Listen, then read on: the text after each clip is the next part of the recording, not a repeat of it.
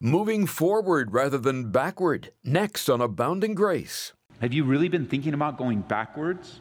Have you really been thinking about calling it quits? Have you been really thinking about, this is too much, I don't think God's in this, I don't like the way it's turning out? The word of God today for you is don't harden your hearts. Going backwards, it has nothing for you. Abandoning where God is calling you, moving forward, will not get you where you really want to go. This is amazing grace. This is unfailing love. That you would take my place. That you would bear my cross. You laid down your life. That I would be set free. Oh, Jesus, I sing for all that you've done for me. When life doesn't go according to plan, or we're hit with one difficulty after another, we can so easily grow discouraged or even develop a hardened heart. Today on Abounding Grace, we want to raise your awareness to this very real struggle and problem. We don't want this to happen to you, but if it has, there is a remedy. So let's join Pastor Ed Taylor for his study based in Hebrews chapter 3. We're going to pick up there in verse 7 where we left off last time in a Bible study that I've entitled, Beware of a Hardened Heart. Beware of a hardened heart. You know, hardness is all around us. We see enough of it. I mean, and if you don't think that there is hardness, whether it's hard situations, hard hearts, hard lives, hard challenges, hard people, you know, if you don't see enough of it, all you need to do is turn on talk radio and watch the news. And it's easy to be hardened by the condition, not only of our country, but of the world. And it shouldn't surprise us, because the Bible predicts in the last days that the love of many will grow cold, that we'll live in a loveless world, a loveless culture. And I don't believe it just speaks of unbelievers, although I do see that as an application. I also believe that the love of many will grow cold within the church, among believers.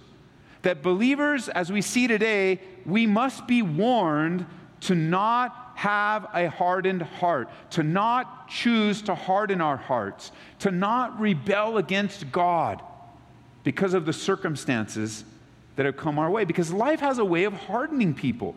We see it throughout the Bible. In Exodus chapter 7, we see Pharaoh harden his heart.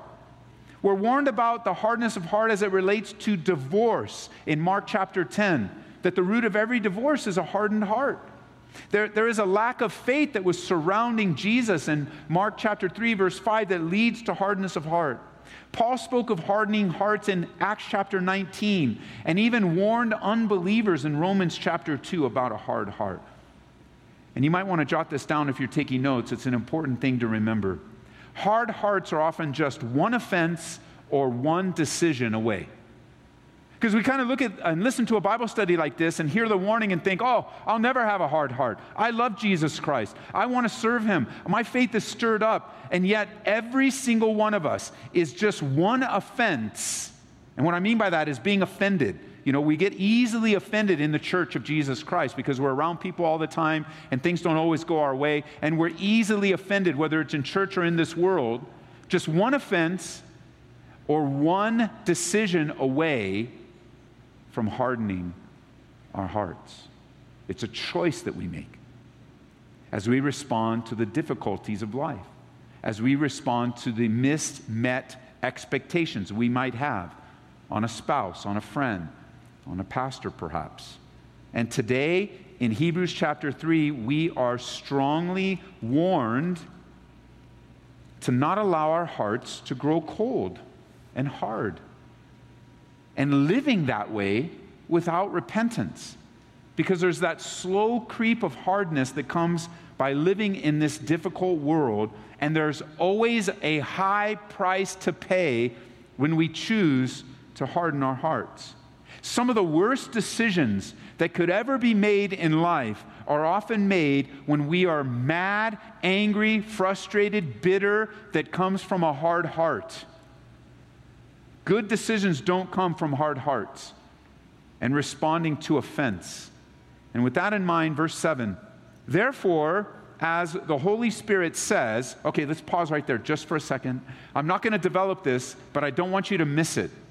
Here, the author to the Hebrews, which I believe is Paul, is reminding us that the Old Testament is written by God. Because this is a quote from the Psalms, Psalm 95, and he is attributing it to the Holy Spirit. So whenever somebody asks, who wrote the Bible, the answer is God. We've studied this in depth in other places, so you can get the studies online.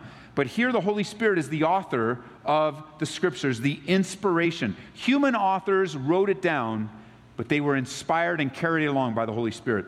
Notice verse 7. Today, if you will hear his voice, do not harden your hearts as in the rebellion, in the day of trial in the wilderness, where your fathers tested me and proved me and saw my works 40 years.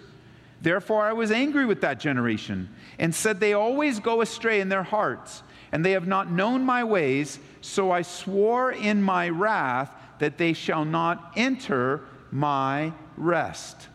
Restlessness comes from a hardness of heart. Restlessness comes when we harden ourselves toward God. It's a sorrowful historical lesson that we draw upon here about the nation of Israel. Remember, we refer to the nation of Israel as the Old Covenant family of believers. What we refer to as the church today in the New Covenant was the nation of Israel in the Old Covenant. So here we have a nation, a group of people, God followers, God worshipers, waiting for their Savior to come, waiting for Messiah to come. They are languishing under great pain in the country of Egypt under the leadership of Pharaoh. And they are slaves building all of Pharaoh's building projects. And they hate it there. The Bible even speaks of Pharaoh making it harder for them and harder for them and harder for them, where they cry out to God, deliver us, deliver us. We can't live in these conditions anymore. We want somebody to help us. And what does God do in response? He raises up a deliverer. You Bible students know that deliverer. His name is Moses. God sends Moses, who becomes a type and a picture of Jesus Christ, to deliver the children of Israel from their slavery. Egypt becomes a picture of the world. Pharaoh even a type of the devil, where they were in bondage, enslaved to a cruel master. And God delivers them and reveals himself to them in miraculous, powerful ways. He also promises them rest and peace in a particular area of land. We often refer to that as the promised land.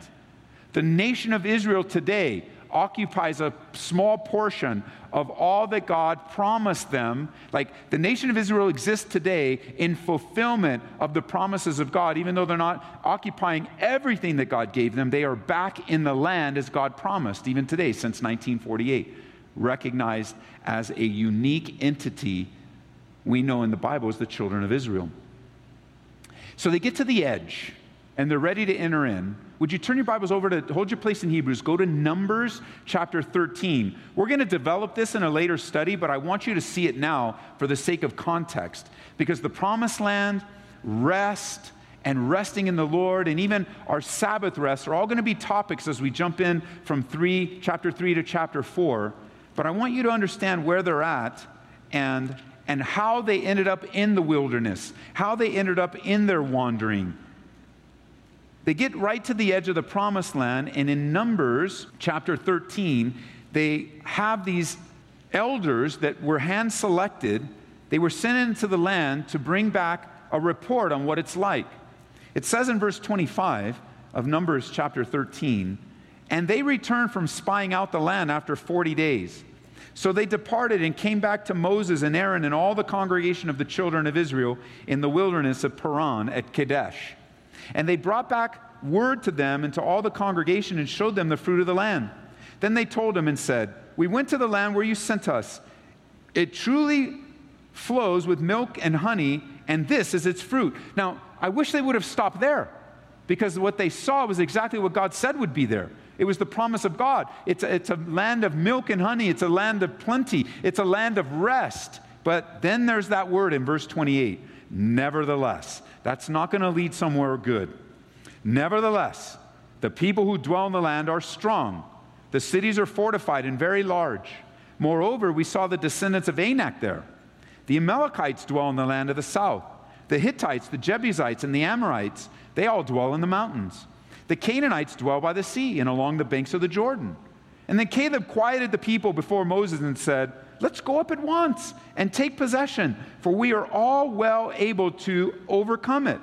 But the men who had gone up with him said, we are not able to go up against the people, for they are stronger than we. And they gave the children of Israel let's read this together. They gave the children of Israel a bad report. Not a good report, but a bad report of the land that they had spied out, saying, the land through which we have gone as spies is a land that devours its inhabitants, and all the people we saw in it are men of great stature.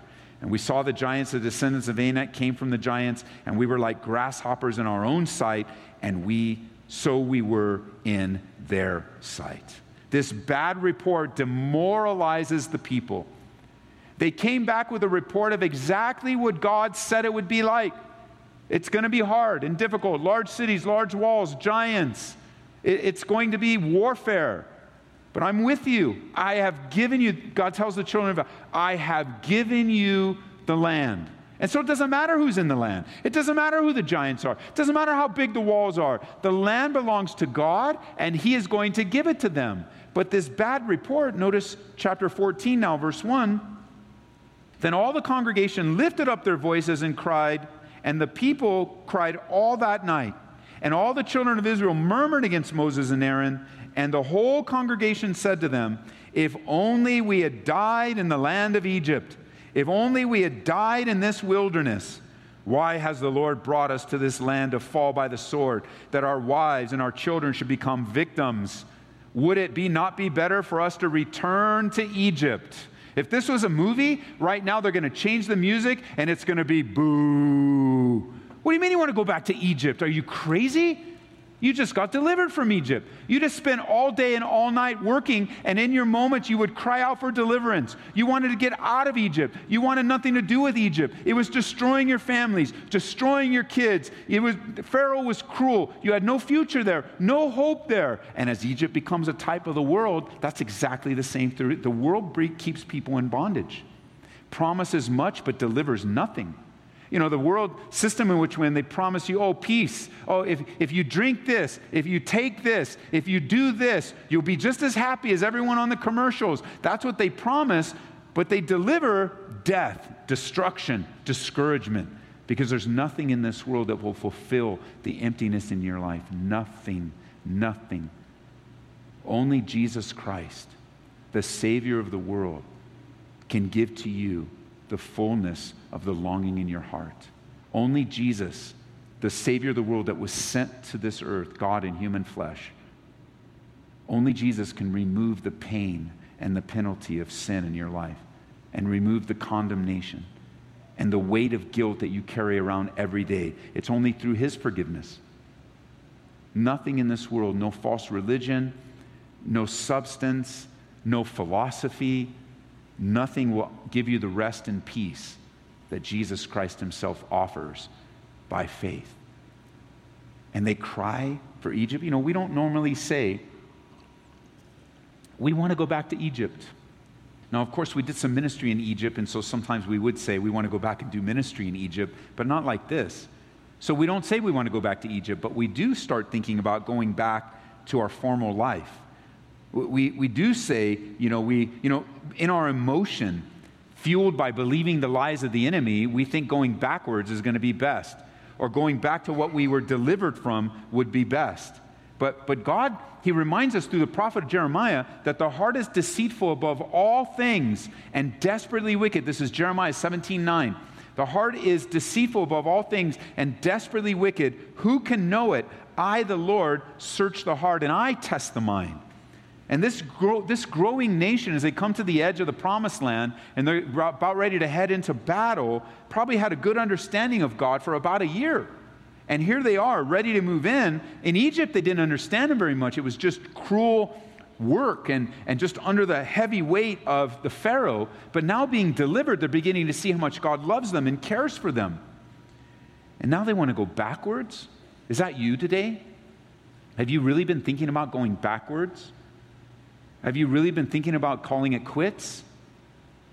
Have you been really thinking about, this is too much, I don't think God's in this, I don't like the way it's turning out? The word of God today for you is don't harden your hearts. Going backwards, it has nothing for you. Abandoning where God is calling you, moving forward, will not get you where you really want to go.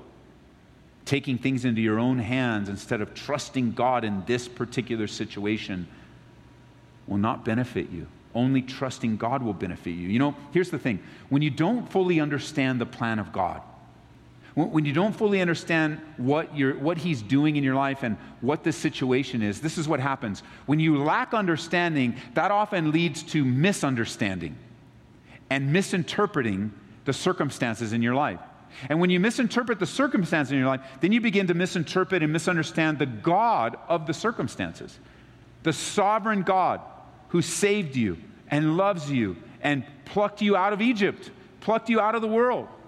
But you know, things can get so hard and so difficult that we respond to it like, I just don't think God's for me. We start saying things like that. I don't think God remembers me.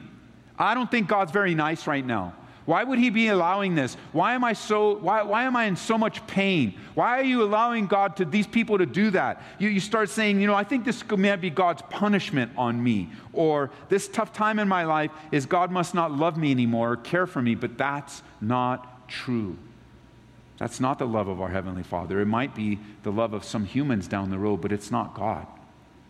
You see, the more we learn of God, the more we realize that He's not a God to get mad at. He's full of love and mercy and compassion and grace. And yeah, He's led you to the edge of the promised land, but not so that you would cower in fear and anxiety. I mean, I get this because just yesterday on my way into church, you know, normally I'm listening to a Bible study on my way in and just enjoying the drive. And yesterday I just felt, I've been praying about something for 2 or 3 days now. And so I just felt like the Lord was telling me, just turn the radio off and pray all the way in. And so I did. And so I'm just talking in my car. And I'm sure people looking at me going, who's he talking? You know, whatever. I'm just talking in my car and say, God, you know, and one of the things I said is, you know, God, I just don't understand why this is happening. I don't understand it. And I started, you know, sharing some things with God of why if I was in their shoes, I'd understand. And I don't understand. And it was almost like God just spoke so quickly. And He said something along the lines, Ed, even if I gave you understanding, it still would not help your unbelief. I'm like, wow. Is there another Ed on the road around me, or is this like unbelief? Yeah, we'll find out in a moment that unbelief is tied to a hardness of heart. And I'm just one of those guys that I thrive when I understand things. I thrive when I can see more of the big picture. I have great comfort when I can see, well, I can see this and then maybe this, and it all work together. But the Bible teaches us that the life of the believer is not based on understanding. It's based on faith. We walk by faith and not by sight. Oh, it's not that God won't give you understanding of who He is. It's not that God won't give you understanding. Like, the Christian faith is based on facts. It's not a leap of faith into darkness. It's based on historical, verifiable facts, the life, death, and resurrection of Jesus Christ. That's not what I'm speaking of. What I'm speaking to is in the circumstances of life, as you grasp and want to understand why, God's answer will often be, even if I told you why, it still wouldn't be enough for you. Trust me. And we have no other choice but to trust our loving God who saved us and gave Himself for us. They got so upset. Check this out in verse 4, back in Numbers, just before we get back to Hebrews. They got so mad that they said to one another, let us select another leader and return to Egypt. They want to get rid of Moses. They are mad at Moses.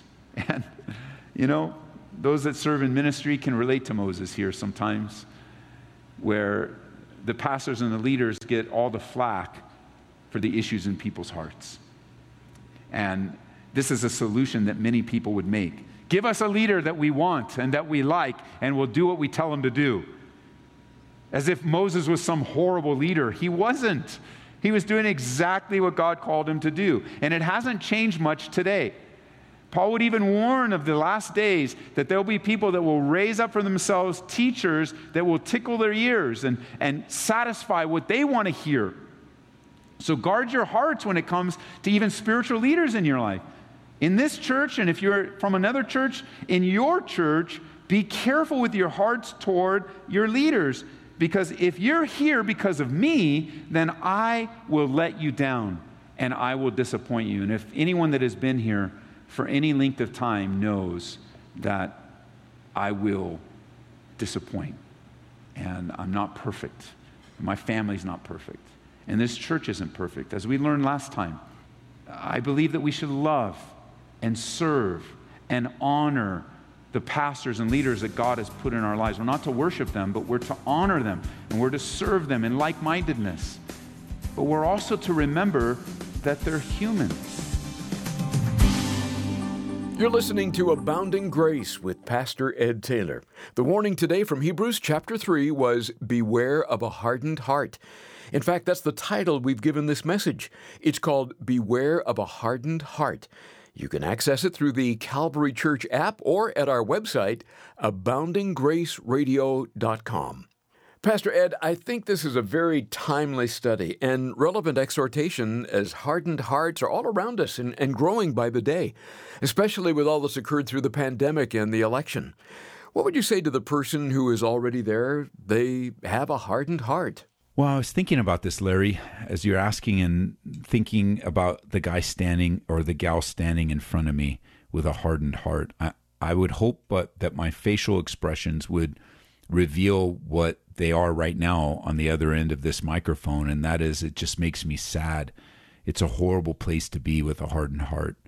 It's a horrible place to be consumed by bitterness and anger and frustration. I was just studying earlier today for my Bible study in Hebrews about letting brotherly love continue in Hebrews 13. And such a beautiful reminder. Let brotherly love. The idea behind let is that it's already there. Just lean into it. So what would I say to them? I'd say, I'm sorry you have a hardened heart. I would say, in a kind way, depending on the conversation, that the conversation would lead to a kind but firm way to tell you that repentance is necessary. You've got to repent from your hard heart. You can't be a professional victim all the time. Even though things are done to you and difficulties have come around you and surround you right now, you can't, please, we cannot settle into this permanent victim mentality. We have the privilege as believers to lean into the Lord in victory, even though circumstances are hard. Listen, everybody has a hard life. Everyone has things that happen they don't like.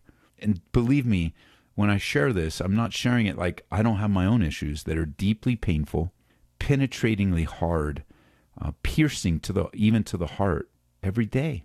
And I can choose. There's a lot of things I can't choose. I can't choose what people do to me and say to me and how they treat me, and I can't. But I can choose how to respond and to obey God and listen to His promises. So I have a lot to say to the hardened heart, but that would be where I'd begin. And then I'd lay my hand on you and I'd say, can I pray for you? And I would pray, God, would you please soften the heart of my brother or sister here? Bring them to a place where they're revived in their love for you, and they remember how faithful and good you are. In Jesus' name, amen. Thanks for those words of encouragement. I'm sure someone needed to hear that.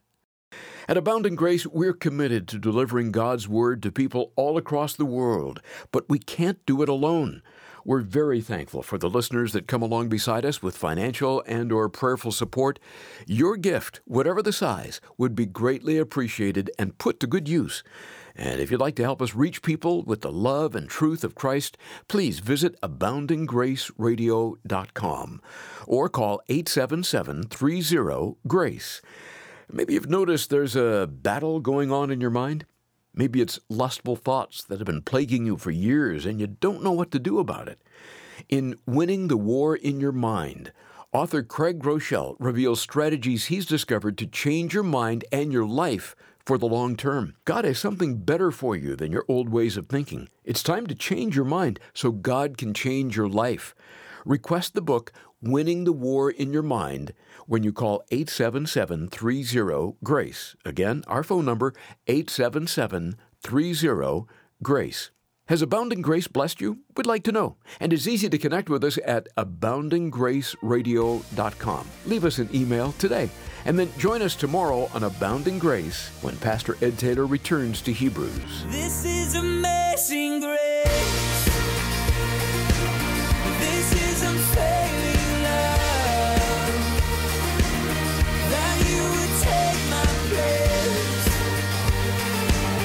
That you would bear my cross. You laid down your life. That I would be set free. Oh, Jesus, I sing for all that you've done for me. Abounding Grace is brought to you by Calvary Church, Colorado, here in Aurora.